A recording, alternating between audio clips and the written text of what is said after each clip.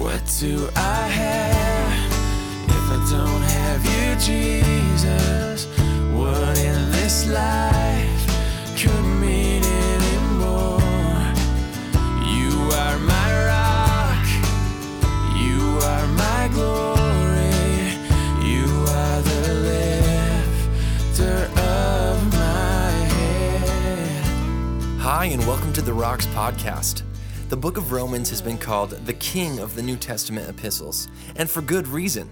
The letter is all about God and the good news that no matter who we are or what we've done, though we're all sinful and well-deserving of God's judgment, we can be saved from God's wrath simply by trusting in God's Son. We are put right with God through grace, through faith. Salvation is a gift from God. This is the message of Romans. Now let's join Pastor Ross with our verse-by-verse study through this incredible book. I welcome you back to your seats. Thank you very much. Good job, guys. All right, we are headed to Romans chapter 10 to pick up where we left off. We're in the middle of the chapter. And let's go to the Lord and ask him for his help. Now, Father, we always like to acknowledge the presence of the Lord here. We can't do anything apart from Jesus' intervention and help in our hearts and lives to not only understand what's before us, but to put it into practice to be a blessing. So help us, and may the result of our time together yield good fruit for you. In Jesus' name, amen. Well, you know, you've heard people say excuses, and because we are so prone to make them, right? And so people use three types of excuses when they are guilty of wrongdoing. And the first one is outright denial. So a complete rejection of any involvement whatsoever, even when caught red-handed. And it's obvious to everybody, video cameras caught it. It doesn't matter. They still just refuse to admit guilt. And then the second very common strategy is the guilty person shifts the blame.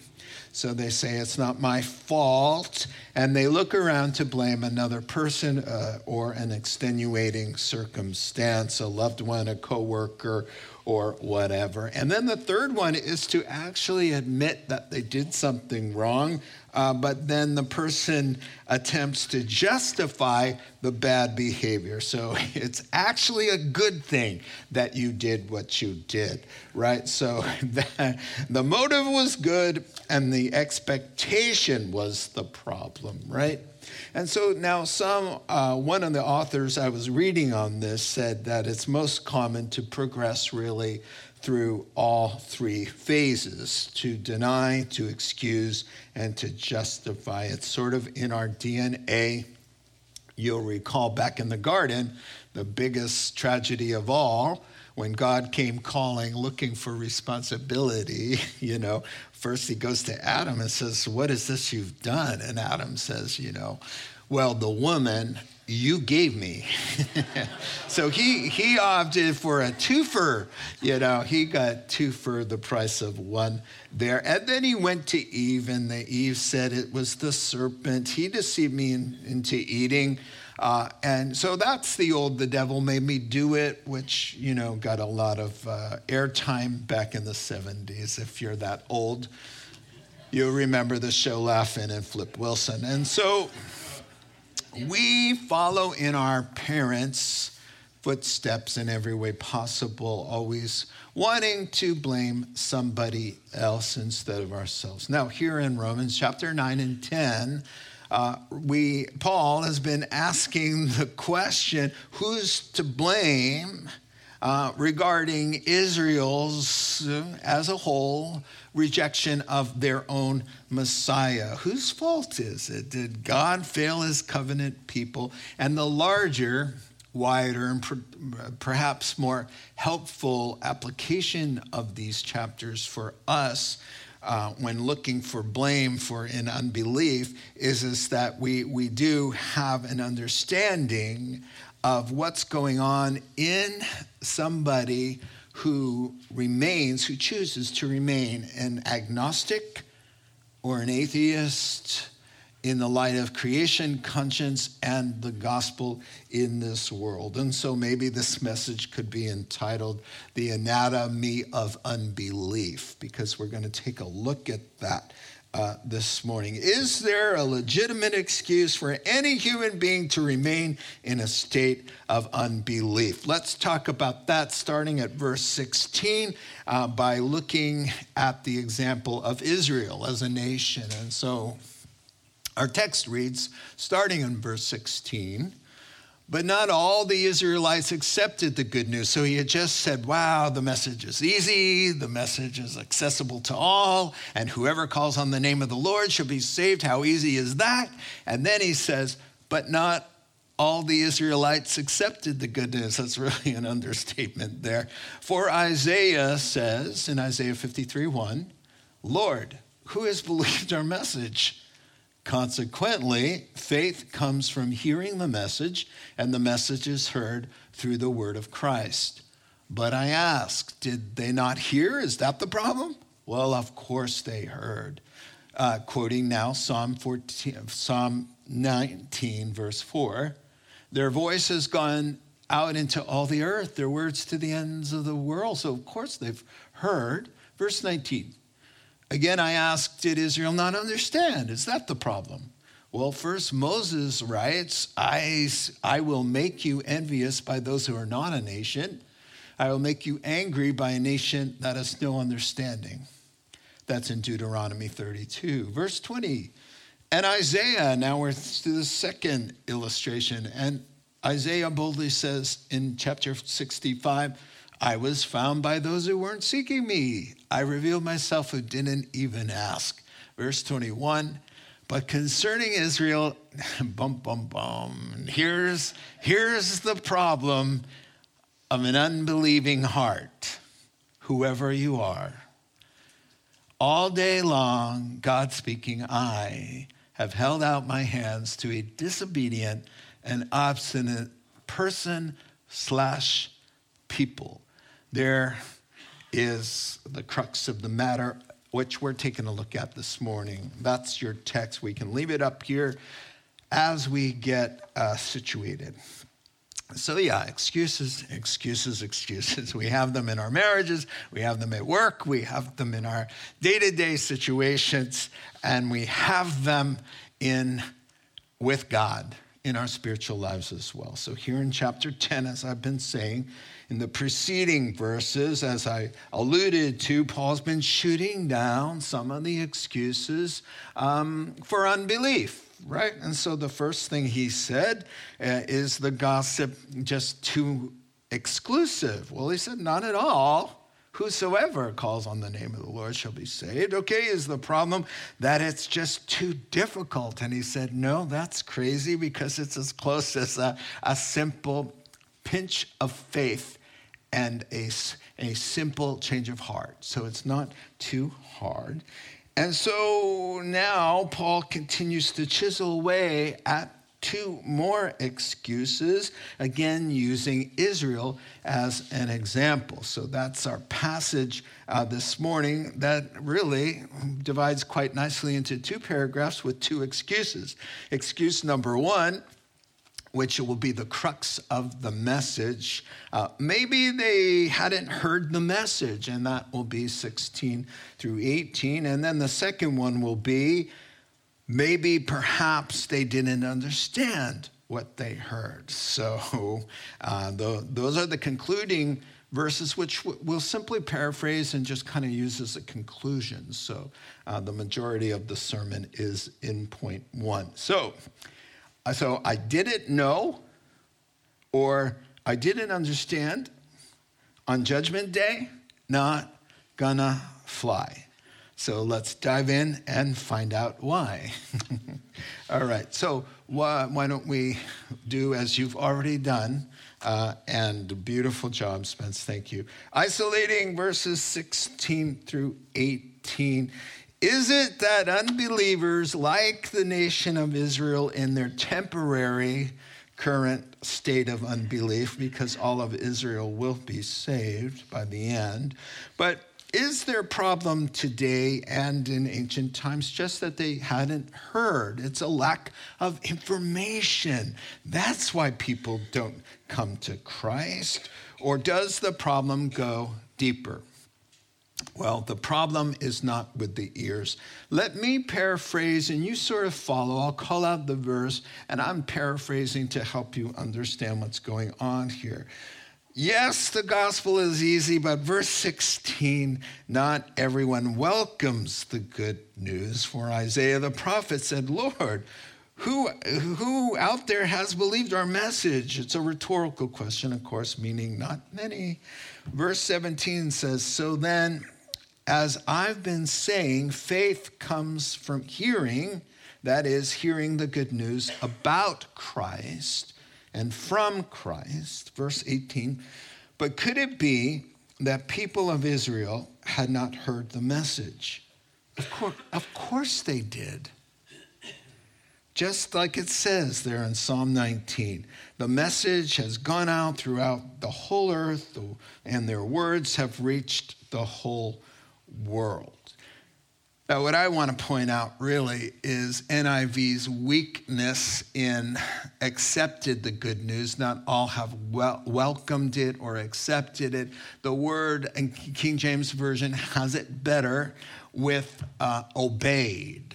The word is to, yes, to welcome, yes, to acquiesce, yes, to come under. The word has a strong nuance of obey, that God commands people to believe. So you have to stop thinking of belief or unbelief as, it's optional. You have to gather information, you have to do this, you have to feel something. No. It's a straightforward commandment of God. When Jesus says, it says in Matthew, the opening chapters, that when the time came, Jesus stands up and he says, repent, for the kingdom of God is at hand. It's in command form. And in Acts chapter 17, when Paul was in Athens, he said, in the early days and ancient times, God overlooked all these shenanigans of unbelief. But in these days, since Christ was manifest among us, he commands that people everywhere repent and believe in Christ. And so you have to start thinking of the message of the gospel as a command to believe. And unbelievers, not in a state of unbelief, they're in Bible's terms, they're in a state of disobedience. They are doing something wrong that they fully know is wrong, according to the Bible and Romans chapter 1 and all of this that we're looking at. And so verse 17 restates what he's been saying, how the gospel will awaken faith in the human heart. If you do nothing, if you do not hinder it, it will awaken faith. But if the message comes to you and it's trying to awaken faith, you have the option to suppress the truth.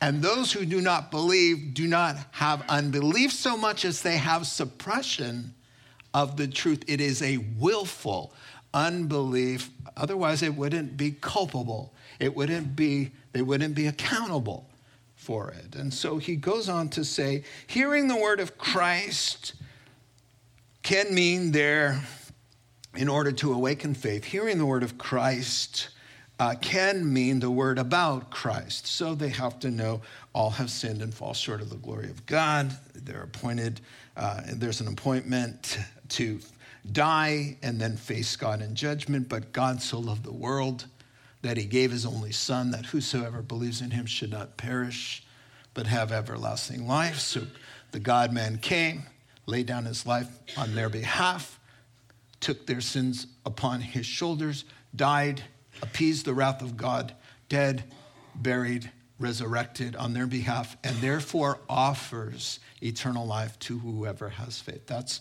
what the word of Christ, when that word of Christ comes out, it will awaken faith in the heart, unless, of course, it's suppressed. Now, the word of Christ that we need to awaken faith also means the word from Christ himself, who preaches through us.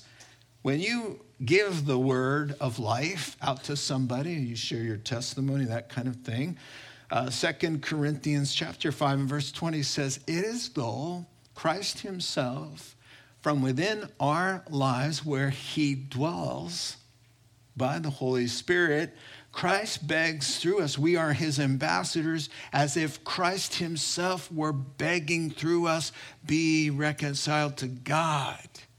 He who knew no sin was made to be sin on our behalf, that we might become right with God. And so a simple message spoken into the ears goes into the heart, and kaboom, eternal life will happen when it's simply obeyed. Now, he says not everybody chooses to obey, and there's lots of reasons for that. Take Israel, for example. He says in verse 14, he came to his own, 300 prophecies giving them a heads up, and his own shut the door and hung a little do not disturb sign outside the little door handle, especially Gentile solicitors. They love. And I'm a Jew, just in case you didn't know that, so that I can speak a little bit stronger than and get away with it, I hope. But, they love the I'm a Jew card. When the gospel comes, I'm a Jew, they just take the I'm a Jew card and lay it down, and that tells you just don't tell me anymore. But they've already heard. Everybody you ever ask in America has the general understanding of what the gospel is all about. They might not have all the details right, but they know, as the Bible says. The Bible says there's no such thing as an atheist, and if you have a problem with that, you'll have to argue and email the Apostle Paul. Because Romans chapter 1, I'll give you his email address afterwards. All right, so God saw that this message, this gospel, this Messiah would not be well received 700 years before he became one of us, and he prophesied through Isaiah about this unpopular gospel that wouldn't be a hit. Who has believed our message is a rhetorical question for not a whole lot of people. And then he says, and I have that isolated, Spence, there in Isaiah 53, the whole sentence, who has believed our message, and to whom has the arm of the Lord been revealed? That is the second part. That's the problem. Now, the arm of the Lord had been revealed, 1,400 years of power and intervention and miraculous things. Manna and 10 plagues and pillars of fire and God who's fighting with their armies and the temple and King David and the Levitical law and Moses and the 10 Commandments. To whom has the arm of the Lord been revealed? It's been revealed to Israel, but who's believed the message? And so he will go on in Isaiah 53 to just quickly tell you why the message was not very popular. Number one, he was plain and ordinary. And so I'm quoting Isaiah 53 as it goes down. And he's just simply going to say there's a reason that hardly anyone believed the message, because they got the message and they didn't like the message. And here was what the message was. He had nothing attractive about him. He wasn't handsome. He didn't look good. He wasn't necessarily buff. He didn't, it did you no good to hang out with him in an immediate sense of gratification, because he didn't give gifts and he didn't have a lot of money. When they had a question about paying taxes and he wanted to reach into his pocket and grab some money, he had to ask somebody, show me a coin. He didn't pull one out of his own pocket. And he tells people, one guy, I'll follow you to the ends of the earth, right? Sorry. Because Jesus' answer to him showed that he was being disingenuous, because Jesus answered to him, well, actually, we don't have a hotel room tonight. The foxes do. The birds of the air do. They've got someplace to go. But me, the Son of God, nope, I'm sorry. I've got no place to lay my head. You still want to come with me?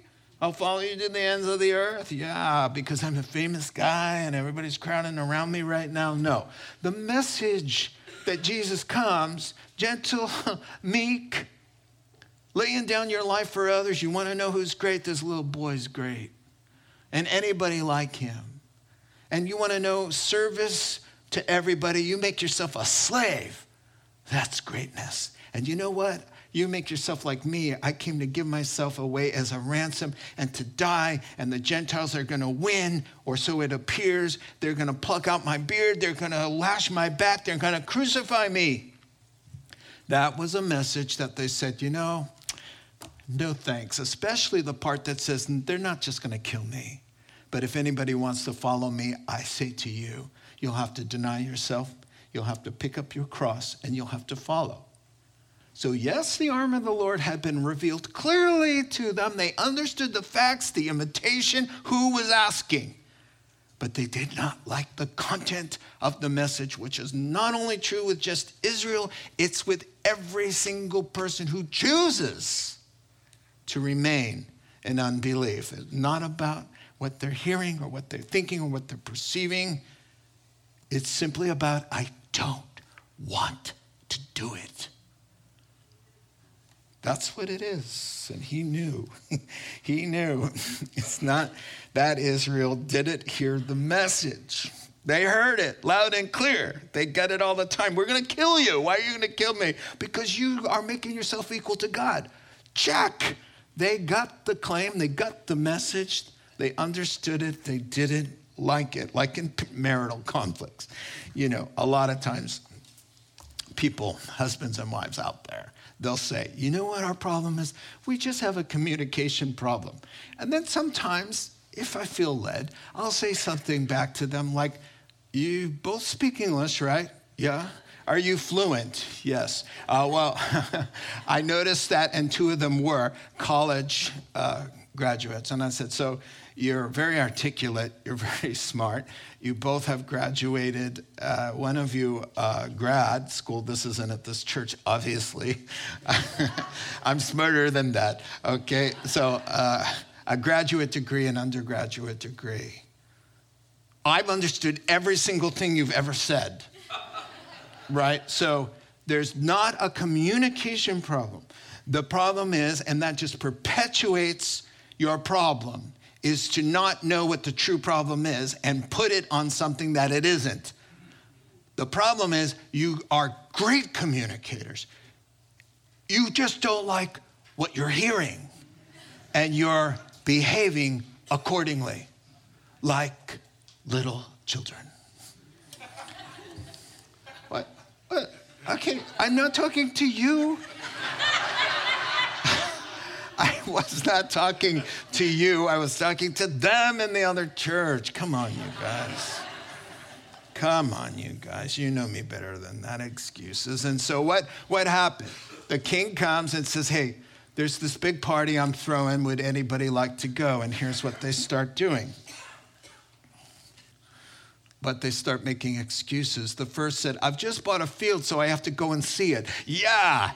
I just purchased a field for a lot of money. I haven't seen it, but I bought it in faith. Now I'm going to go look at it. These are all lame excuses. Here's the same problem here. What fool would buy 10 oxen, right? And then try them out, go make sure, that they actually can walk. Oh, please excuse me. And then another, the classic, oh, I care so much about my family. I've got to put my family before God.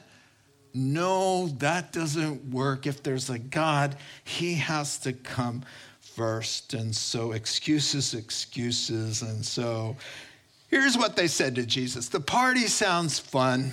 And yeah, who can deny that you've come from God? They told him that. Because nobody can do what you're doing. Except the thing that's required to get to the party, that whole cross thing, for you. It looks bad for us. We've got a crucified Messiah. And then you're saying that we need to pick up our cross and follow.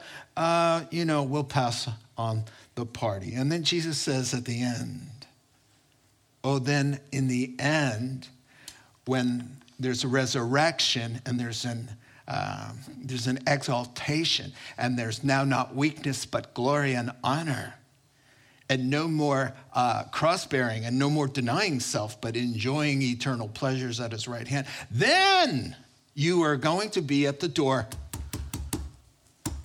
Let me in, let me in, let me in. And he will say, why do you want to come in here?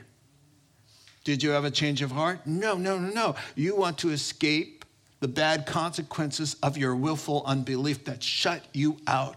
You weren't shut out. You shut yourself out because you didn't like the message and you didn't want to decrease so that he could increase. And so he says, depart from me, I never knew you. Yeah, so they do come around, but they come around too late. And so go back to our text, would you, Spencer? Thank you. And he says, but I ask you, didn't they hear? Did they hear? I mean, is it really a lack of information? Of course they heard. And now he says, their voice has gone out into all the earth, the words to the ends of the world. Let me show you the full quote that he's quoting here from Psalm 19. The heavens declare the glory of God. The skies proclaim the work of his hands. Day after day, they're always pouring forth. They're always speaking. The creation speaks. The solar system, the constellations, they're blanking a message. And what is their message? They speak French and German and Italian and 6,500 other dialects, which there are in the world. They're fluent. And here's what they say every single day and night. The sun, moon, and stars in their courses above, the order, the intent, the purpose, the design, the splendor. They're speaking. And God says they speak in each other's languages, all of our languages. What are they saying? There's a God. There is a God. There is a God. And so what he's saying here by quoting verse 4, did Israel hear? He's saying in the same way that creation echoes forth a universal proclamation that there is a God, so too when the God-man showed up on a very small tract of land the size of New Jersey, when he showed up raising people from the dead and speaking as very God out of his mouth where people were stunned. It said in the Greek, they were beside themselves when he opened his mouth. Oh, they heard in that little tract of 200 miles long, 65 miles wide. And Jesus, I have a map of everywhere Jesus went. He went everywhere. This is Israel. Not only that, he went up to Lebanon, to Tyre. He went up to Syria border, the border of Syria, over here at Mount Hermon. He went down here to, this is Jordan. The half of this, Israel's divided in half here along the middle strip here. The left is Israel.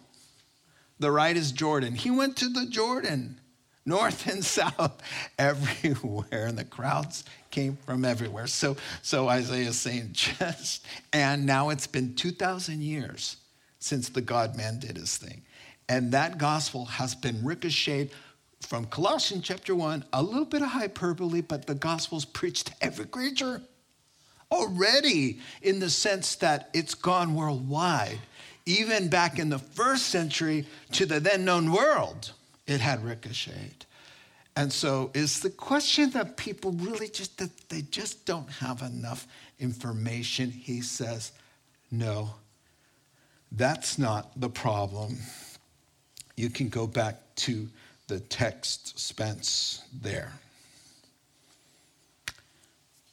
Okay, so really, he just sums it up saying, if you think there's a lack of information or a problem hearing the full context of the message in any unbeliever, really, then you're mistaken. It's not that. So maybe they heard, but they didn't understand. Let's go to the next and final part of the message here.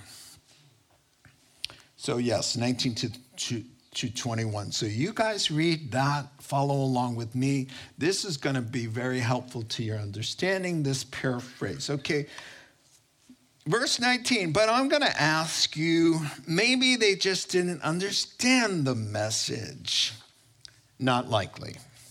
Check out these two scriptures from the Old Testament. First, God is speaking, I'm still in 19. First, God speaking through Moses, I will make you Israelites envious when other peoples who are totally clueless, without biblical understanding or revelation, they will come to me and prosper.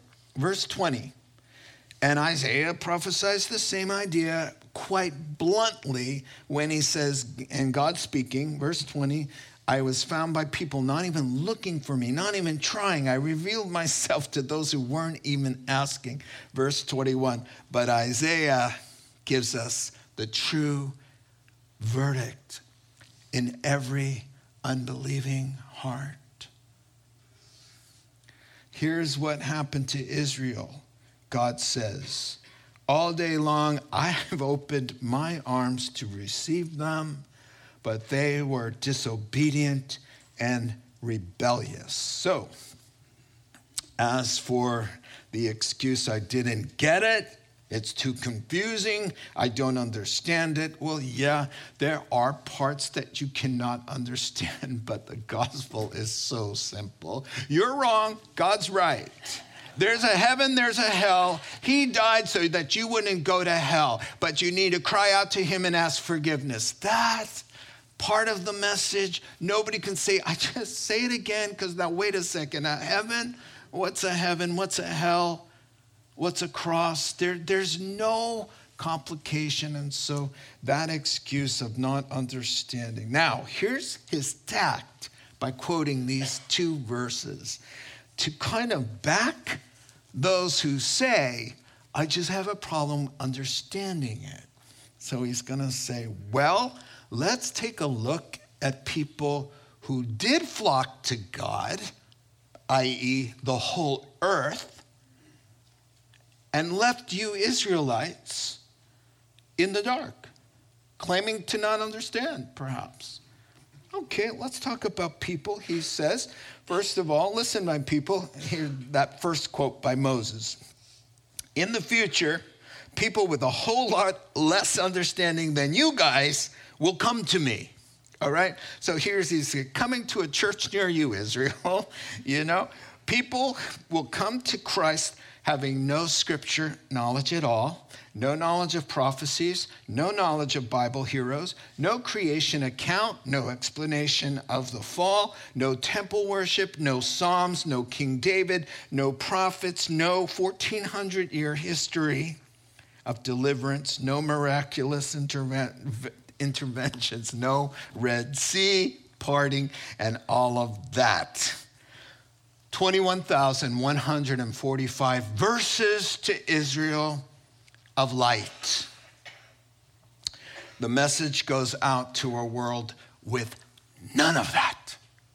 Absolute darkness. And that's what happened from Jerusalem to Judea. Now we're getting darker with Samaria, and then to the utmost parts of the world. Outside of Samaria, when you leave Israel proper, you've got nothing. And those are the people where they opened wide their hearts. As soon as they heard, it was like, aha, the truth, boom. So you go to pagan Turkey and to the Galatians, and then you go to pagan Europe, and you go to the Philippians and the Thessalonians, and you go to the Corinthians. And churches are teeming with people praising who? Praising the Jewish Messiah, the God of Israel, while they have shut the doors on their Messiah, fully knowing the message, because and now what indicts Israel about, I didn't understand, or any unbeliever, is those with less information are coming. And that's why Jesus will say, you know what? Talking to Israel, he goes, the men of Israel on Judgment Day, I've got saved people from Nineveh. Nineveh was the place of the cruelest people on earth, the Assyrians. And God said, I'm going to wipe them from the face of the earth. Jonah, go tell them that. So Jonah says, I don't want to talk to them. I know what'll happen. They'll repent and you'll save them. So we can't have that. So, he took a ship in the other direction, and God said, Jonah, don't play this game. You're going to lose. And so Jonah said, okay, I'll go and I'll tell him. And he comes into town and he goes, 40 days and this place is going to burn. And the king says, proclaim a fast. Let us repent of our wickedness, and perhaps this God will relent. And he did. So Jesus says to the Jews, those guys, my saved ones, my children from Nineveh, who were worshiping the fish god, they didn't have one verse. You had thousands of verses.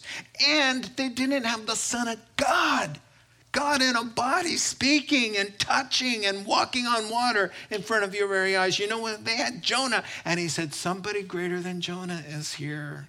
Oh, they are going to condemn you with the greater knowledge. Who's saying, I didn't understand. What's that? We'll pull out one of them. How much understanding did you guys have in Nineveh with the fish god? And no scriptures and no idea of creation and Jehovah or anything, Psalms, and nothing. Because the basis for coming to Christ primarily isn't knowledge. It's that God has already spoken through creation. God is already working. They've already decided walking one way or the other. And so for anybody, even in America, man, when Americans say, I don't understand it, you may not understand some parts of it, but you get what I said. Heaven, hell, cross, repent. That's pretty easy. Now, what if you say on Judgment Day, oh, I didn't know, I didn't understand it. And then I say, okay, you guys over there from Ecuador, the jungles, could you guys come over here and just, Gabriel, get him the microphone. And so, the guys from the jungles with the bones through their noses, the paint on their faces, and just they didn't have anything. And they were overflowing with the gifts of the Holy Spirit. What happened there? You had a church on every corner. You had 2,000 years of church history. You had conscience. You had the internet. And the guy with the bone through the nose won several villages for Christ. What are you saying you didn't understand? That's not going to go over very well at all. You see, we all make excuses, don't we? We all make excuses. And wow, you go to these places and you understand they had very little knowledge, and yet they repented because that's what the truth does. And so I close with this illustration. Here's the practical application that I want to pass along to you with your gospel efforts to reach people for Christ. This will really help you. Stop thinking like the problem is information. It might be a little bit. The problem isn't information. They got the information. They don't like the information. So what you have to work on, instead of more words, more information, to bring on the persuasion, to surrender to the truth they already know. Now, you don't have to verbalize that. I'm telling you as a family secret that we know they know. And you have to work on that instead of the whole story over and over again. Work on the excuse. Go after persuade them of their guilt in knowing and yet not yielding. So I was at the Sebastopol Community Center with our church because that's where we were meeting. And then after one of the services, I had been taking one guy to lunch, an older gentleman, we went to lunch a few times. He had a lot of questions. And after the service, he was standing by the door. And I like to go out to the door and greet people. And I was greeting. And I just started talking to him again. And I said to him, so come on, that sermon was so clear. Come on. It answered all the questions you had at lunch. It's time, brother. And he said, what about those in the deep, dark regions of, name a country, the Pygmies. We always pick on the Pygmies. What about the Pygmies? And I said to him, and this is before the Lord, I said, listen, brother, are you really going to tell me your concern today is about the Pygmies and one of them perishing because, now, if I could answer your question fully, then you're going to tell me that you were going to repent right now because that's your block. And then here comes the other thing. Well, I got a lot of other questions too. Well, that's what they say. So I said, listen, is it that you just don't want to submit yourself to a Lord and bow the knee? Or do you really care about the Pygmies? And he started to cry. We hit a gusher vein in there. And he said, I've been running for a long, long time, as has every single unbeliever that you know. They've been running in full knowledge. They have suppressed that, so it's not quite clear. They are running from the truth they already know. Your job is more, here it is, more prayer. More prayer. It's a spiritual problem. God has to open their eyes. God has to soften their heart. And you come in already with the knowledge they know enough today. They know enough today. Let's start working on all the wonderful benefits of a clean conscience and being right with God. Amen? Let's go into communion time. Won't we have the ushers come on up here? And if anything can ever soften the heart, that's the other thing, is to talk about the love of Jesus and the cross and the totality of our guilt and our shame and our sins being covered by the God-man bleeding and dying on our behalf. Let's pray together while we get set up here. Now, Father God, as we transition now into communion, that is really the crux and the heartbeat of the gospel, that the demonstration of your great love for us, God. A love that can conquer all of that rebellion and self-serving wickedness that we do, God. And we're thankful that most of us in this room have been convinced to lay down our struggles and our obstinance and come to know you. So, Lord, remind us again of your great love as we partake of communion, and help us to be wise, patient, kind, and loving with those who have heard and have understood, but simply have rejected, for now, what they know to be true. In Jesus' name, amen. You have been listening to the Rocks Podcast. Our regular services are held on Sunday mornings at 8:30 and 10:30 a.m. in Santa Rosa, California. If you'd like to learn more, please visit our website at cctherock.org.